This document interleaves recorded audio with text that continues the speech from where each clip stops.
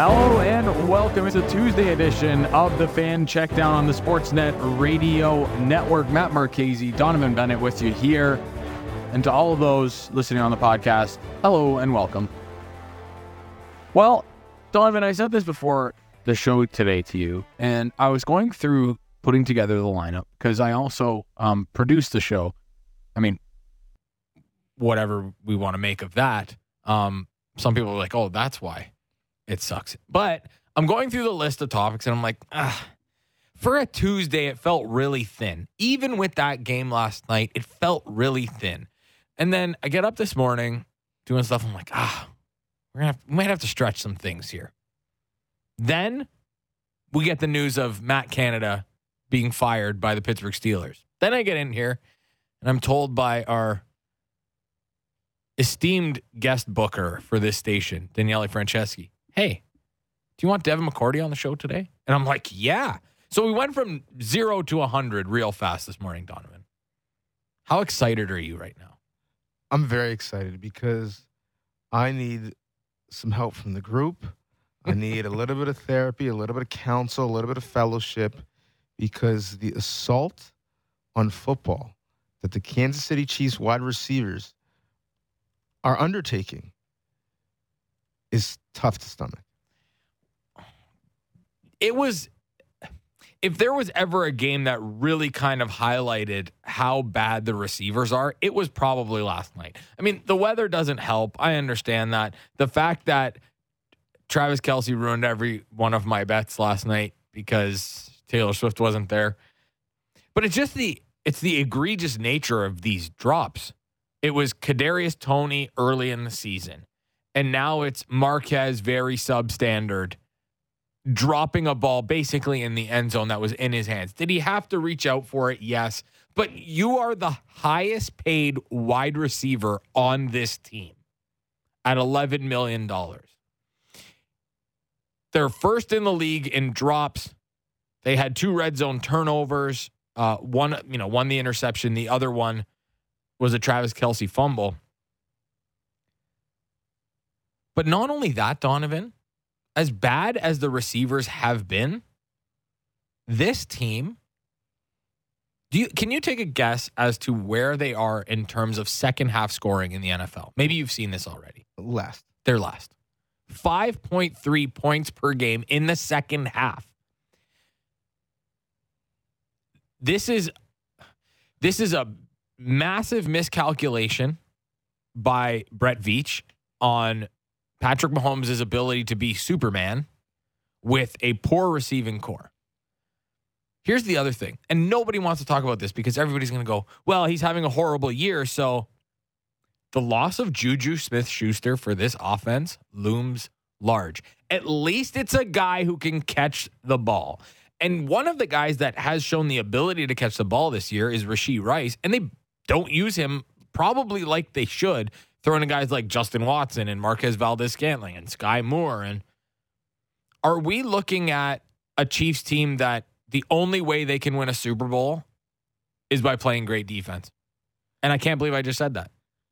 And running the ball to Isaiah Pacheco and Patrick Mahomes running around and scrambling for first downs to extend drives on third down. I mean, here's the thing.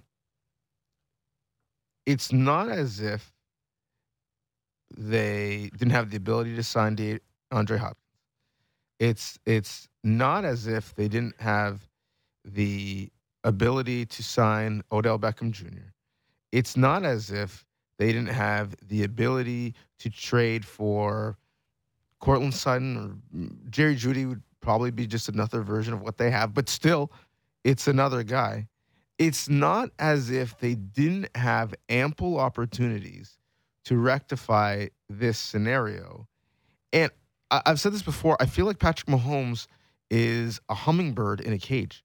Like, you have this incredibly beautiful, talented specimen, a generational player, and we're not seeing the fruits of that ability, but really labor. Like, if you were working so hard to be at the top of your craft and then on a big stage, you're not able to show it because you're constantly being let down by those around you, it is incredibly disappointing. And I think the most telling shots from what was a great game, a great telecast on Monday Night Football, was the cuts to Patrick Mahomes. Time after time after time, putting his hand on his helmet, thinking, do I have to pull a Gisele Bundchen and throw it and catch it? As she famously said after Tom Brady lost in Super Bowl because of a big drop. The interesting thing is you talked about the drops. It'd be one thing if it was just drops. Because drops are a physical error. They're concentration, but like no one's trying to drop the football. There are also times when players were not taking the right leverage, the right angles, the right routes, not running through to the point of the football. And that's not even to talk about his two tackles who constantly either put him in harm's way or put him behind the sticks. Jawan Taylor is something special, man. Holy smokes. I watch sports to get away from frustration, and I watch this Chiefs team, and I find myself frustrated. Yeah, they are. It really feels like they're wasting a year of Patrick Mahomes. Wasting a year of that defense, too. For sure, yeah. And Steve Palazzolo, who is from Pro Football Talk, he had a tweet last night that was so incredibly accurate about Patrick Mahomes last night and just kind of what he's dealing with. He says, Mahomes was awesome on that final drive, and he went 4 for 9 for 25 yards. Like, think about that. So when you look at a box score and say that, well, Patrick Mahomes was horrible, this is why you have to watch the games. Because Patrick Mahomes is doing basically everything he could. Even the throw on 4th and 25, like, you don't expect anybody to complete that. He put it right in Justin Watson's hands, and he missed it. At the sticks. It would have been a first down. A first down, yes. Not one of those Matt Canada jobs where you're 4th and 25 and he throws it 8 yards down the field. No. But I look at this team and I say, like, this is a complete waste of a year because you tried to get cute. Now, they believed in Rashee Rice, and that's fine. But do you want to know a couple of the wide receivers that were taken around Rashee Rice? Please. I present to you the 3rd round pick, number 69, Tank Dell.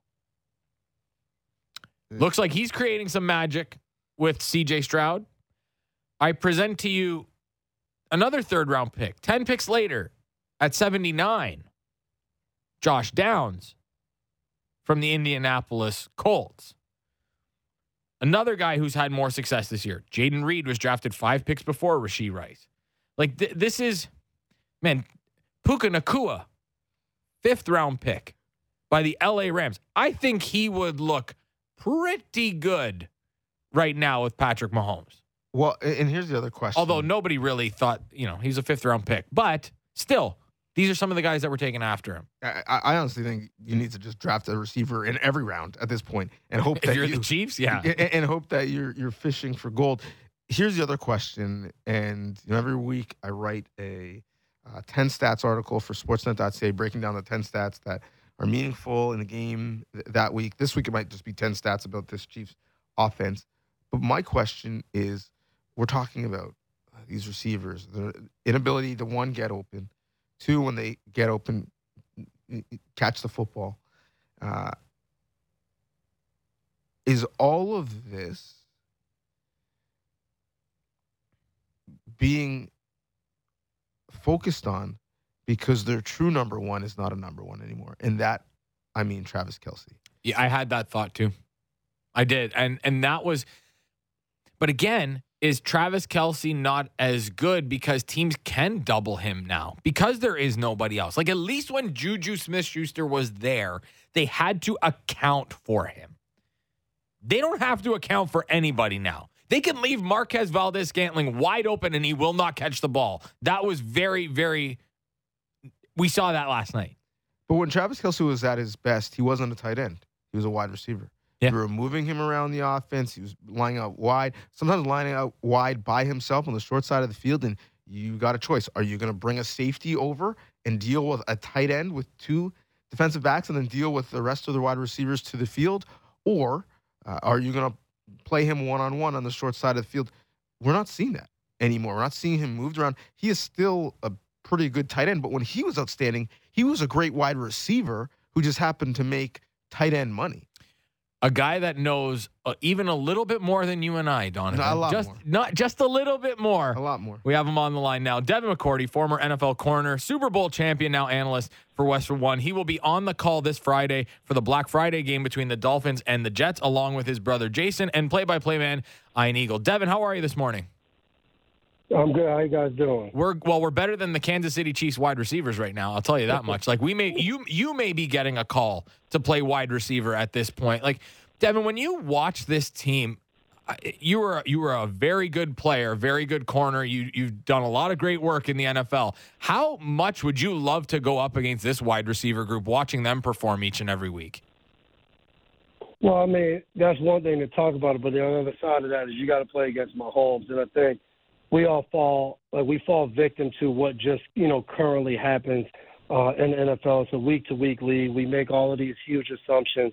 I think the thing is you got to realize they're still a good football team. They still have found ways to win, and they're a couple plays away from beating the Eagles in the game. When you watch, they've kind of dominated the game and controlled the game. But you take away, obviously the MVS drop at the end was killer. But if you take away the interception Mahomes threw in the red zone and the Kelsey fumble in the red zone, their two best players, they're in better shape to win that game. So, yes, their receivers have to step up. They're going to need them if they want to make a run. But I would never be in a rush as a defender to say, hey, let's line up and play against Patrick Mahomes. No question. And I think for me as a fan, I just hate the fact that we're wasting the greatness of Patrick Mahomes, and we're wasting, a great performance this year by that defense. You understand locker rooms, you understand the culture and how it works, and you have different, position groups and meeting rooms. And if you are one of those other position groups that has been balling out all year, balled out on Monday Night Football, and yet you have another loss, what's that conversation when you look into the wide receiver room? Are you talking to those guys in a way, saying, man, you're messing with my money? Yeah, I think one of the key things is you gotta stick together. You gotta continue to be a team. It's always hard, like you said, the defense played outstanding. They're making plays. And then all of this pressure goes on them when you get this feeling of, we don't make every play. And it feels weird to talk about Kansas City in that way because for a long time it was flopped. The offense was making the plays and the defense wasn't getting stops. So I think the key is you got to all have confidence that we're going to push through and get to the point that we need to be. As a defender, you got to continue to push those guys in practice, right? You got to, I don't know their practice schedule, but we used to do one-on-ones all the time. And during our one-on-ones, we're talking trash. We're getting on these guys. We're not making them or letting them feel sorry for themselves. Like it's the National Football League. You got to go make catches. You got to go do that. And the time to practice that is in the game. And the good thing for Kansas City, you have one of the best defenses in the NFL. So Snead, McDuffie, Watson, Williams, like these corners got to go up there and challenge these receivers every single day, make it hard on them, and make them feel more confident going into the game. Like those drops, like a lot of that comes from confidence. So I think that team, they know they have a chance. They just got to keep building and can't let, that bad loss, last night affect them going forward because they'll still have a good chance to win. They still kind of control their destiny in the AFC of their play, and they've been like that, and this isn't a new situation for them. They've gone to so many straight AFC championships, so they got to believe in that work that they put in through the years. Another team where the dynamic in terms of a defense carrying an offense has been Pittsburgh, outgained in every game. Now we have the news that Matt Canada is fired. I always wonder, when you're talking about a coordinator, how much can that change things when you fire someone in season? Because you don't have the ability at this point to install entirely new plays and formations. Do you think it's more just cleaning the slate, or can it actually have a tangible impact on the X's and O's?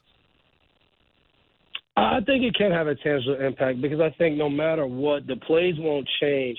But I think each person that goes out and calls the plays from a coordinator standpoint, that team, that side of the ball takes on their personality and how they like to call the game. So I always think about that as, depending on who's calling the plays, is going to be when they decide to call different things, what plays they decide to go to, how they decide the game plan during the week. So I think Pittsburgh, they're going with a combination, of two guys over there. So I think now you'll get different aspects of what they like in the run game and the pass game going into the game.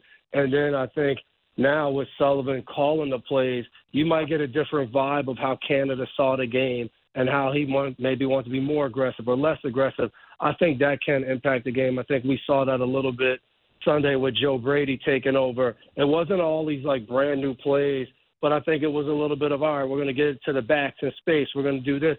So I think those are, some of the small things that can be done, but those small things can have a lot of relevance. And I think in both these situations, you're going to see the guy out now calling plays was just in the quarterback room with the quarterback day in and day out.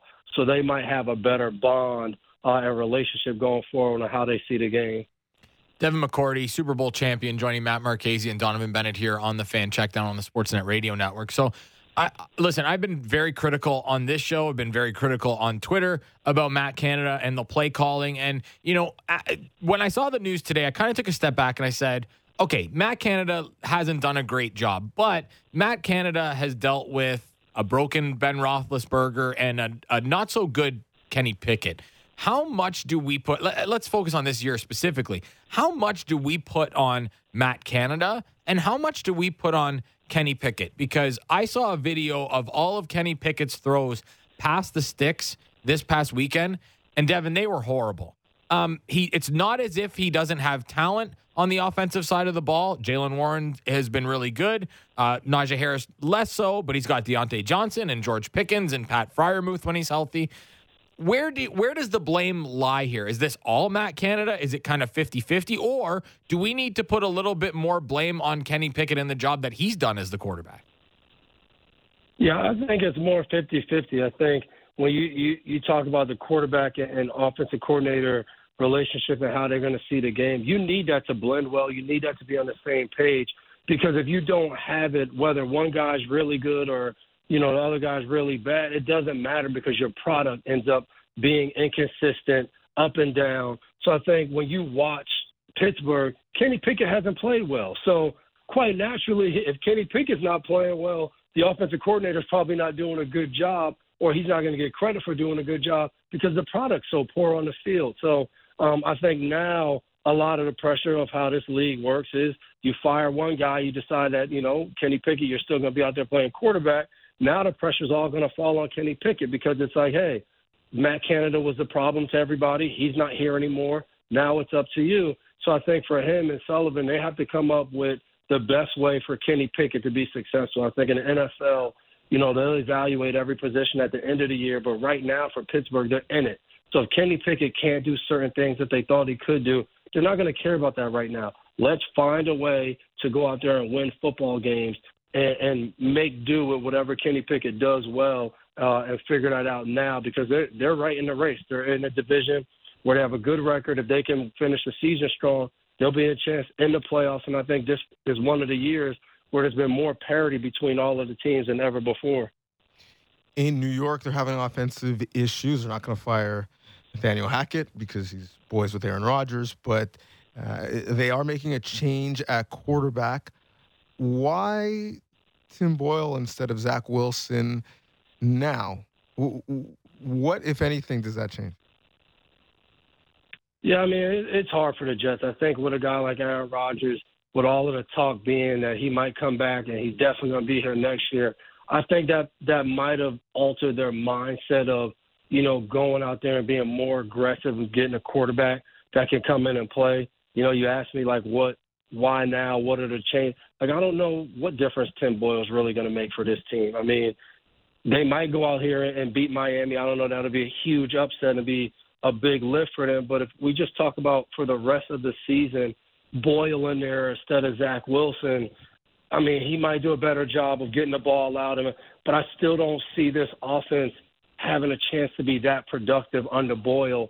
And I think it's so hard in today's NFL to just say week in and week out, we're going to just play really good defense and hold you to 10 points or 13 points and find a way to manufacture nothing but short fields and possibly score, 2 touchdowns or score 1 touchdown and kick 3 or 4 field goals. I think that's hard week in and week out to say that's our formula to win. And I know the Jets defense is really good, but I think when your offense isn't productive, your defense starts to wear down in a game, and especially throughout a long season when you're out there just taking so many snaps.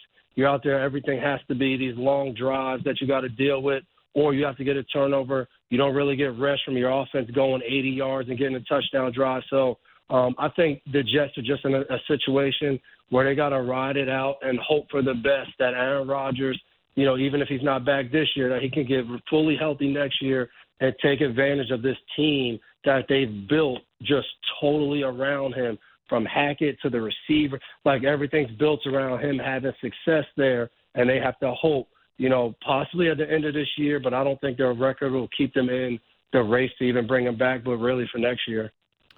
Devin, when we look on the other side of the ball, the game you're going to do on Friday between the Jets and the Dolphins, the Dolphins scored 20 points this past week against the Raiders. They've had their games, you look at the Eagles game and you look at the Bills game, where teams play them a little bit more physically at the line of scrimmage, particularly the receivers. And, it's hard to kind of judge this offense because Devon Achane has been fantastic, and he's missed some time and then left last game with a knee injury, and we'll see what his availability is. But in the passing game, have we seen the recipe for success against this Dolphins team? And that is, you have to jam them up at the line of scrimmage. Do not let them get going, because as soon as Tyreek Hill and Jalen Waddle get up to speed, there's almost no way to stop them. But the question, I guess, is how many teams can play them like that? Yeah, I think one of the things is you got to be able to have some versatility when you play against this offense. You can't just say, we're going to line up in this coverage, stand up there, jam them the whole game, and think like that's just going to win. It has to be just different things, thrown in some zone, but thrown in some zone like cover two where you can play aggressive on the outside and jam them. You have to have players that are going to be aware. Tyreek Hill and Waddle, they start bringing them in tight to get them away from being able to jam them. You're going to need your outside linebackers, your defensive ends to sometimes say, hey, I'm going to be a half a step slower on a pass rush because I'm going to stand up over Tyreek Hill and I'm going to jam him. And I thought Kansas City had a really good formula of mixing in some all-out blitzes, some different simulated blitz packages that Tua had to, he couldn't hit those quick passes right over the middle. He had to hold the ball for a second. And then when he was able to hold the ball for a second, now your pressure, your defensive line, your pass rush can get there. But I think whenever I watch Miami and Tua can't hit that back foot and let it rip over the middle or a quick throw outside, I think that's when they start to have trouble. So, even in that Raiders game, they were able to get some things going. They were able to make Tua hold the ball a little bit longer. He made he made a couple bad throws that they were able to take advantage of. But I think that's the key. You can't just say, hey, we're going to jam these guys. And, you go out there because when you do that, yes, you can have success, right? You can go up there, jam Tyreek Hill, jam Jalen Waddle, and you can be really good for every play except 5 or 6 plays.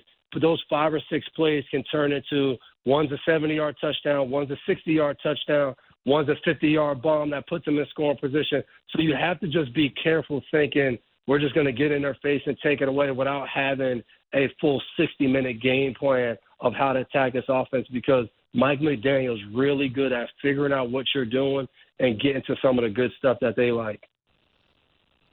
I want to get your perspective on a big picture thing in football, because you are so well thought about the game, and that is every week it seems like we're getting crushing injuries, more than I can ever remember. Every time I go online, people are arguing about the hip drop tackle, which I didn't know was a thing until about a week ago.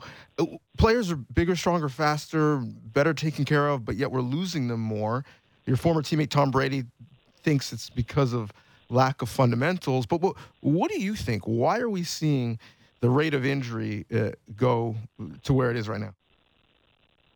Well, I always think we always have to sometimes step back, and I'm not sure about the stats, but every year when I watch, especially when you see big-time players get injured, the Joe Burrows, Mark Andrews on, watching a Thursday night primetime game, we get this feeling of, man, wow, there's a lot of injury. So I'm always, a little bit hesitant to say that without actually checking the data to see But I thought what Brady said was very interesting about fundamentals, about coaching in the NFL. I think the league has turned into so much of, all right, how fast can you go win? How fast can you do this? And you have lost some of those teams that are built on fundamentals, built on we're going to come out here full pads, we're going to rep this day in and day out and get good at it. You don't have that as much, and I think coaches feel the pressure to go out there and perform that they get so focused on, I got to put in the perfect scheme. I got to have this scheme that's going to work against this defense or this defense that's going to shut down that offense. And I think overall players don't get as much time to say, hey, we're going to just work on our hand placement. We're going to work on the small fundamentals of route details and catching the ball in this situation or in this kind of traffic. And I think we've lost that because, like, you look at a guy like Frank Wright in Carolina, there was so much that went into that decision, right? You get rid of Matt Rule, you make some changes, you decide, like, hey, we're going with Frank Wright. And now all we keep talking about is, hey, Carolina and David Tepper, they might be really willing to be moving on from Frank Wright at the end of the year. And you're like, what? Like, this was only a few months ago that this was your guy. You hired him as your head coach. And there's really a lot of talk about moving on from him. So I think because of that, coaches don't have the time to fully put in all of these different fundamental things that they want to do. And I think that's hurt the players and hurt some of the product that we see on the field week in and week out. And I think once you start from that kind of trickle-down effect, you will have a chance to have more injuries. You will see that show up more. And I don't even want to get into the hip drop tackle because, like, I hear this thing and I'm like, wait, hip drop tackle, you mean just getting a guy on the ground? Like, now we're defining these random types of tackles that people watch. But I think a lot of that comes from, like, they need more people input and involvement on the rules of the game that actually went out there and tackled people, not people that just watch and see an injury, because it sucks to see Mark Andrews get tackled like that. But football is a tough sport, and I always hear Ryan Clark talk about it. It's 100% injury rate. If you play, 100% chance you're going to get hurt. And I think players who have played the game understand and have that mindset, and I think they need to be fully involved on some of those rules when you're talking about how to tackle, what's a good way, what's a bad way, what's dirty, I think that needs to have a lot of current player and former player input. We were calling Logan Wilson the Grim Reaper on this show after that Thursday nighter because he took down 3 Baltimore Ravens. But I wanted to ask you about the New England Patriots because you've been in that locker room. You know all about Mr. Bill Belichick. And, you know, the Mac Jones situation is one that feels like it's either coming to a head or already has come to a head. Bill Belichick was asked about, you know, who your starting quarterback is, and he says, I've told everybody to be ready. I'll save you my Bill Belichick impression. But when you see that situation and you see not only what Mac Jones has done this year, especially with the new offensive coordinator, and what happened the last time we saw them with him being taken out on the last drive of the game in a game that was winnable, is there any chance that Mac Jones can be the quarterback of this team, at least for the foreseeable future? And what is it like being in the room when, I mean, maybe you didn't have to deal with it because you had that Brady guy, but what do you think is going on in that locker room knowing what Bill Belichick is like? Yeah, I mean, it's hard right now for that team, right? We're so fast to compare, you know, like the Patriots and that locker room compared to the past. But like right now, that locker room's like the other 2-8 locker rooms or 1-9. Like it's got a lot good going on in the locker room. So I think. Oh man, that was such a good answer coming too. Maybe Devin will call back and he can finish up his answer. If not, it's not a big deal. Belichick was listening, just had a little spy gate and shut that down. Phone gate? Devin McCourty phone gate? See, none of these things would surprise me with Mr. Belichick. It was a fascinating start to the answer, though, that because the uniforms are the same and the stadium is the same and the coach is the same with the same hoodie and the same owner in the suite, that we compare this team to the great teams that they've had in New England, and a lot of the names are different. Yeah, they are. And I mean, it's Devin's right though. It's like every other 2-8 locker room. It's not great. Devin, sorry, we lost you there for a second. We came to the conclusion that Bill cut your phone line because he didn't want you to give us an answer on that.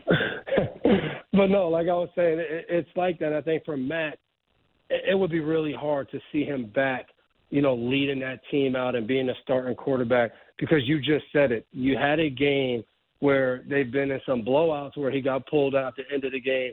But that was the first time this season that they were in a game where, hey, you have a chance to now take the field. I think it was like a minute and 58 seconds left. Go drive down and let's go win the game. And they put Zappy in.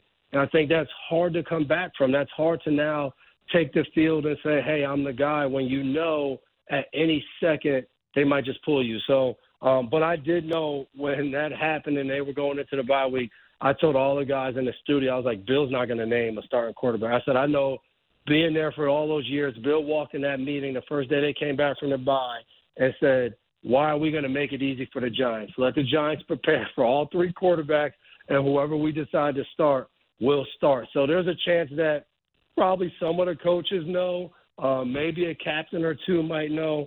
But I think, from my time being there, Bill wants all of those guys in the quarterback room to prepare like they're going to start. He wants them all ready, because I think he might go with a guy that he wants to start, but I think he's going to be in that game, which is never a good sign, is he'll be ready to put either quarterback in and pull a quarterback. But, they always say if you have more than one quarterback, you really don't have a quarterback. So I think it's going to be tough for them down the stretch of this season.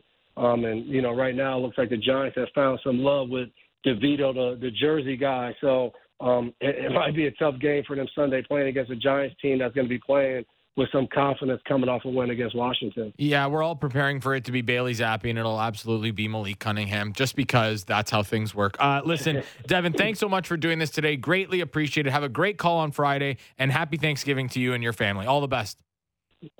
Thank you, man. Happy Thanksgiving to everyone there, too. Thank you very much. There he goes, Devin McCourty, former NFL corner, Super Bowl champion, and now analyst for Westwood One. Don, it is a happy Thanksgiving for us in Canada, because we don't have to host.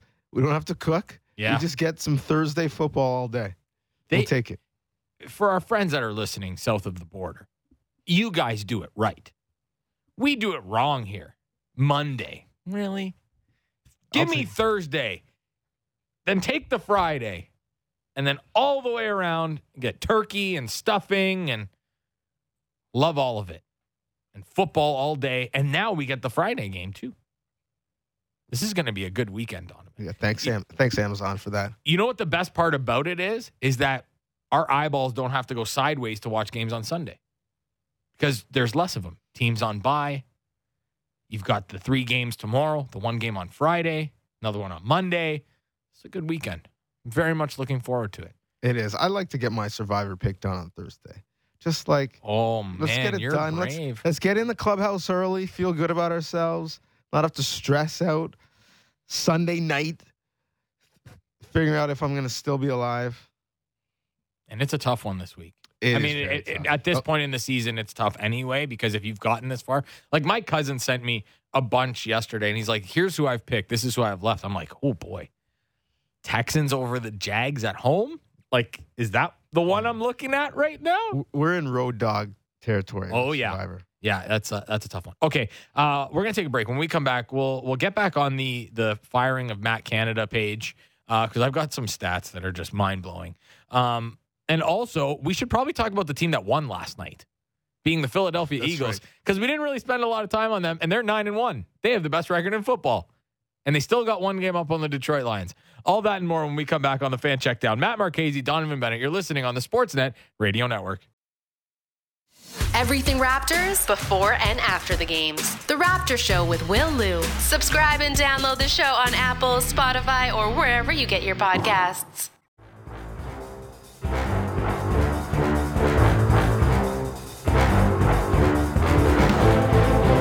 Welcome back. It's the Fan Checkdown on the Sportsnet Radio Network. Matt Marchese, Donovan Bennett with you here. You want to go Eagles, since we didn't talk about them, or do you want to go Matt Canada and finish up that conversation? Fly, Eagles, fly. We got to give them some love. All right, let's One loss, best record in football. Hostile environment Monday night, banged up QB. Big brother gets the first win over little brother. It was a good win. I mean, Jalen Hurts didn't have to be great yesterday. They did a really good job of running the ball. The defense stepped up when they needed to with the 2 turnovers in the red zone, one being an interception, one being a fumble. I'm really, it's weird to say this, but I'm trying to figure out what the Eagles are at 9-1. Doesn't it feel kind of strange? Because the defense has had its moments, but for the most part, it's been the offense that's kind of carried the day. But then Jalen Hurts has had his turnover problems, and DeAndre Swift has been great. And then yesterday was a dud from A.J. Brown, but Devontae Smith steps up. And, I mean, I guess what I'm saying is they can kind of beat you in any way, it feels like right now. They can, and I really was interested to see them without Dallas Goedert, to see how they would be offensively. He is a chess piece that they move around. He helps them dictate matchups in both the pass and run game, and they were able to do it by committee. Wasn't always pretty, but they remind me of the sprinter that just wants to get into the finals in a middle lane, just conserving energy throughout the heat, getting out of the blocks, and shutting it down around 60, 70 meters, controlling the race, if you will. It's been a professional approach. So they're Usain Bolt. Essentially, yeah. We'll see if they can finish like Usain Bolt. But what will be interesting is they're going to be tested by worthy opponents, big physical opponents that need the wins even more so than them. Week 12, circle the wagons. Hey now. The Buffalo Bills. Week 13, the team that believes they should have been in the Super Bowl from the NFC a year ago, the San Francisco 49ers, that were just a elbow ligament away in their mind from continuing on this perfect Brock Purdy journey. So we're gonna find out. They finished off a real tough test by KC, although I don't know if KC didn't just drop the ball literally in that game, but nice. They won. That's all you need to do, especially on the road. Now they're going to get a chance to do it against the Bills and the Niners. In your mind, when you look at the Eagles, is there a threat to them right now? Is it the Niners? Is it the Lions? Or do you look at the Eagles and they're in their own tier right now, especially because they've been fairly consistent all year? Whereas, we've seen a little bit of a dip from the Lions and we've seen a little bit of a dip from the Niners, although they look back.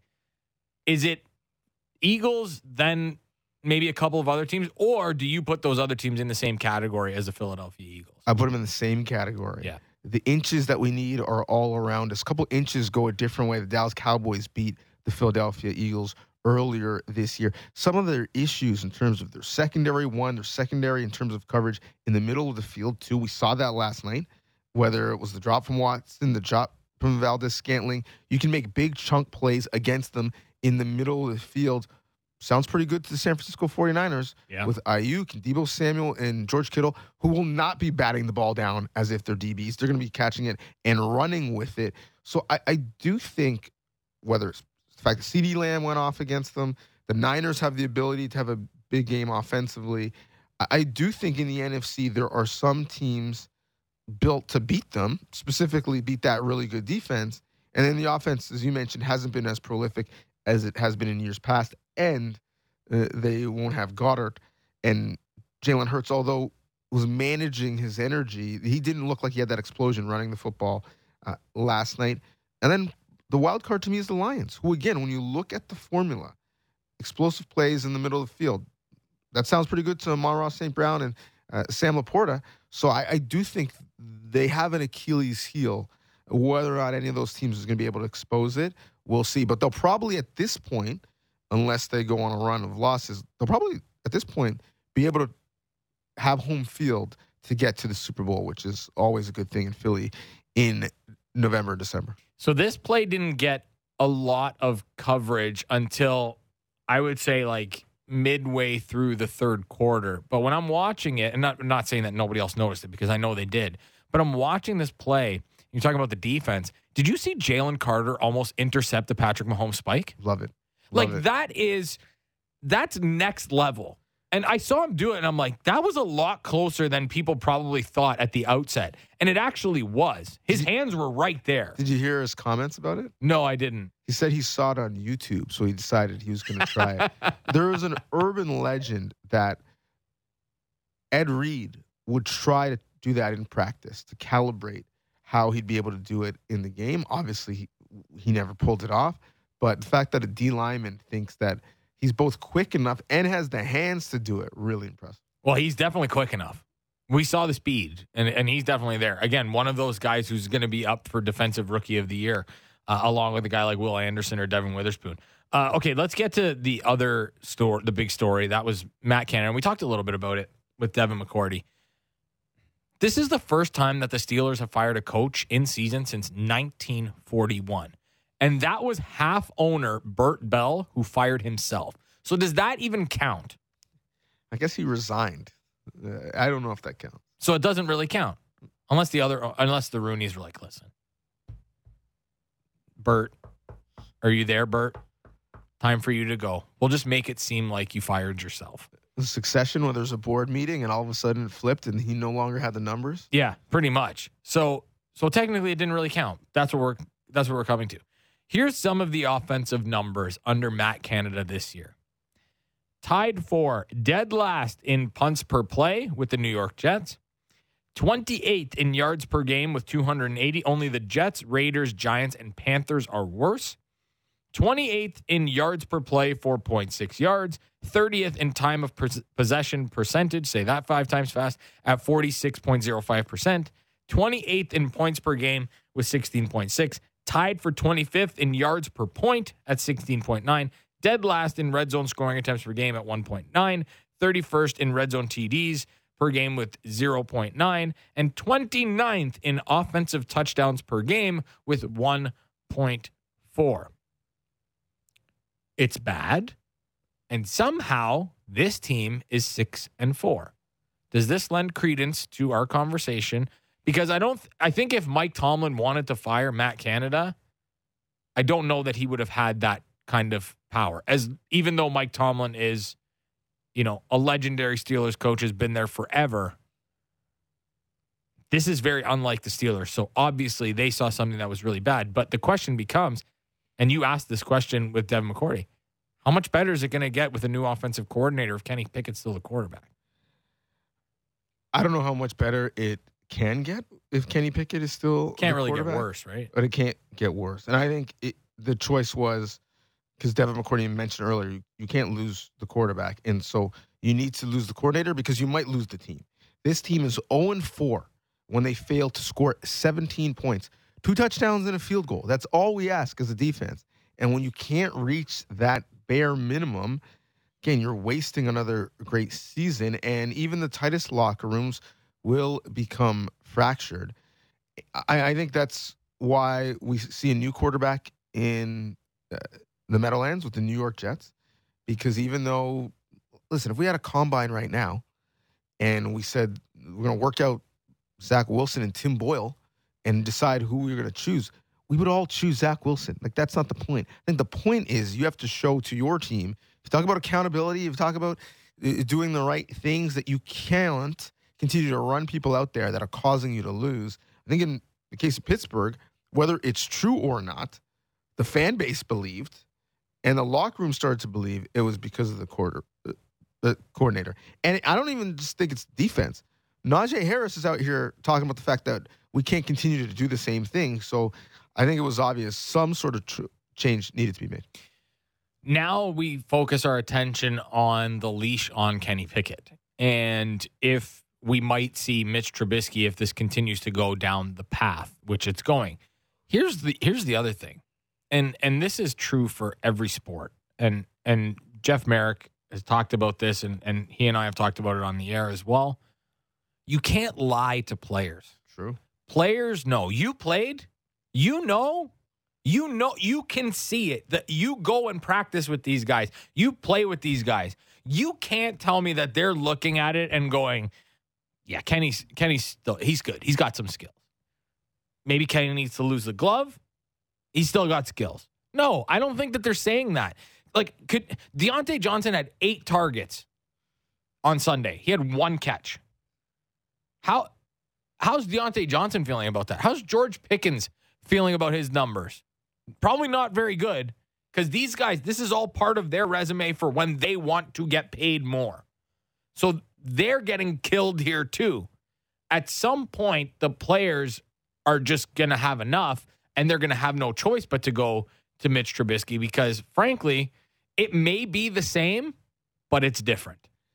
And at some point, you just lose the locker room because you lose the ability to reach them because they don't believe what you say. Yeah. You can't stand up, whether it's to the media or to that room, and say that production is good enough, that you believe in that player, knowing what the results have been. And so you can't lie to them. To your point, they know. But if you do lie to them, you're going to lose them. Speaking of lying, that's what Robert Saleh did for a long time about his quarterback. And, Zach Wilson is this and Zach Wilson is that. And then when he was, pushed on it, it's, well, you got me. Hand in the cookie jar. Oh, you got me. Now Tim Boyle is the starting quarterback. And Zach Wilson is not QB2. Nope. He's QB3. Trevor Siemian will be the backup. Is this an indictment on Robert Saleh? Because if you still believed that Zach Wilson could have some modicum of success with this team, he'd be your backup quarterback. I think this is an indictment on Joe Douglas. And I think the only reason why Zach Wilson was still on that roster this year is because Joe Douglas drafted him. Yeah. And you didn't want to totally admit your mistake. So maybe the Aaron Rodgers osmosis, because Zach Wilson was compared to Aaron Rodgers when he came out in the draft process, and we knew Rodgers was going to have a short time and a good time, but not necessarily a long time in New York. Maybe that would rehab Zach to be able to, at one day, become the starter for the Jets or play good enough in spots to be moved elsewhere for some parts. There is no reason why, after you knew Zach Wilson wasn't good enough a year ago, which is why you went and got Aaron Rodgers, that you continue to run him out week after week after week this year when you could have got Josh Dobbs. You could have got Joe Flacco again, which you decided last year was a better option than Zach Wilson. You could have traded for Kirk Cousins before Kirk Cousins got hurt. There were a myriad of scenarios that you could have exercised before it got to Tim Boyle. And, oh, by the way, why is Tim Boyle on the roster? Because he happens to be friends with Aaron Rodgers, which is not a good reason to have someone on your team and now taking real live snaps in a professional football game. Yeah, the only snaps that Tim Boyle was taking when Aaron Rodgers was a quarterback was kneel downs. Not like real meaningful snaps. Well, you know what happens when Tim Boyle takes meaningful snaps? You lose. He throws the ball to the other team. Mm-hmm. In his NFL career, in his college career, at multiple schools, he has thrown more interceptions than he has touchdowns. Yeah, that is not a recipe for success. Nope. You want to hear a good one from Justin Jefferson, which may give us an indication of his status for this weekend? Or do they play on Monday? I think they play on Monday, actually, against the Bears. My health is way more important than you winning your fantasy games. It doesn't matter how many times y'all flood my DMs talking about me selling your team. I don't care. Excellent. Because here's the other thing. People that are sending those DMs to Justin Jefferson or to Joe, whoever, doesn't matter. You're an idiot. Don't do this, okay? I don't care how much alcohol you drank. I don't care how much weed you smoked. Don't be a moron. Do not flood their DMs. They do not care about you or your fantasy teams or your bets. Nada. End of rant. So you're saying there's a chance? I'm saying at this point, he's probably going, now I'm really not playing on Sunday. That's going to do it for us here on the Fan Checkdown. Thanks to Lance behind the glass, Donovan across the table. We will be back tomorrow, our regular Wednesday hit with Adam Rank. And we've got some other things to talk about, like the Patriots QBs and Desmond Ritter's back and Arthur Smith is the worst. And maybe somebody will fire their coordinator tomorrow. Thanks for listening. You've been listening to the Fan Checkdown on the Sportsnet Radio Network. Matt Marchese signing off. Chat with you tomorrow.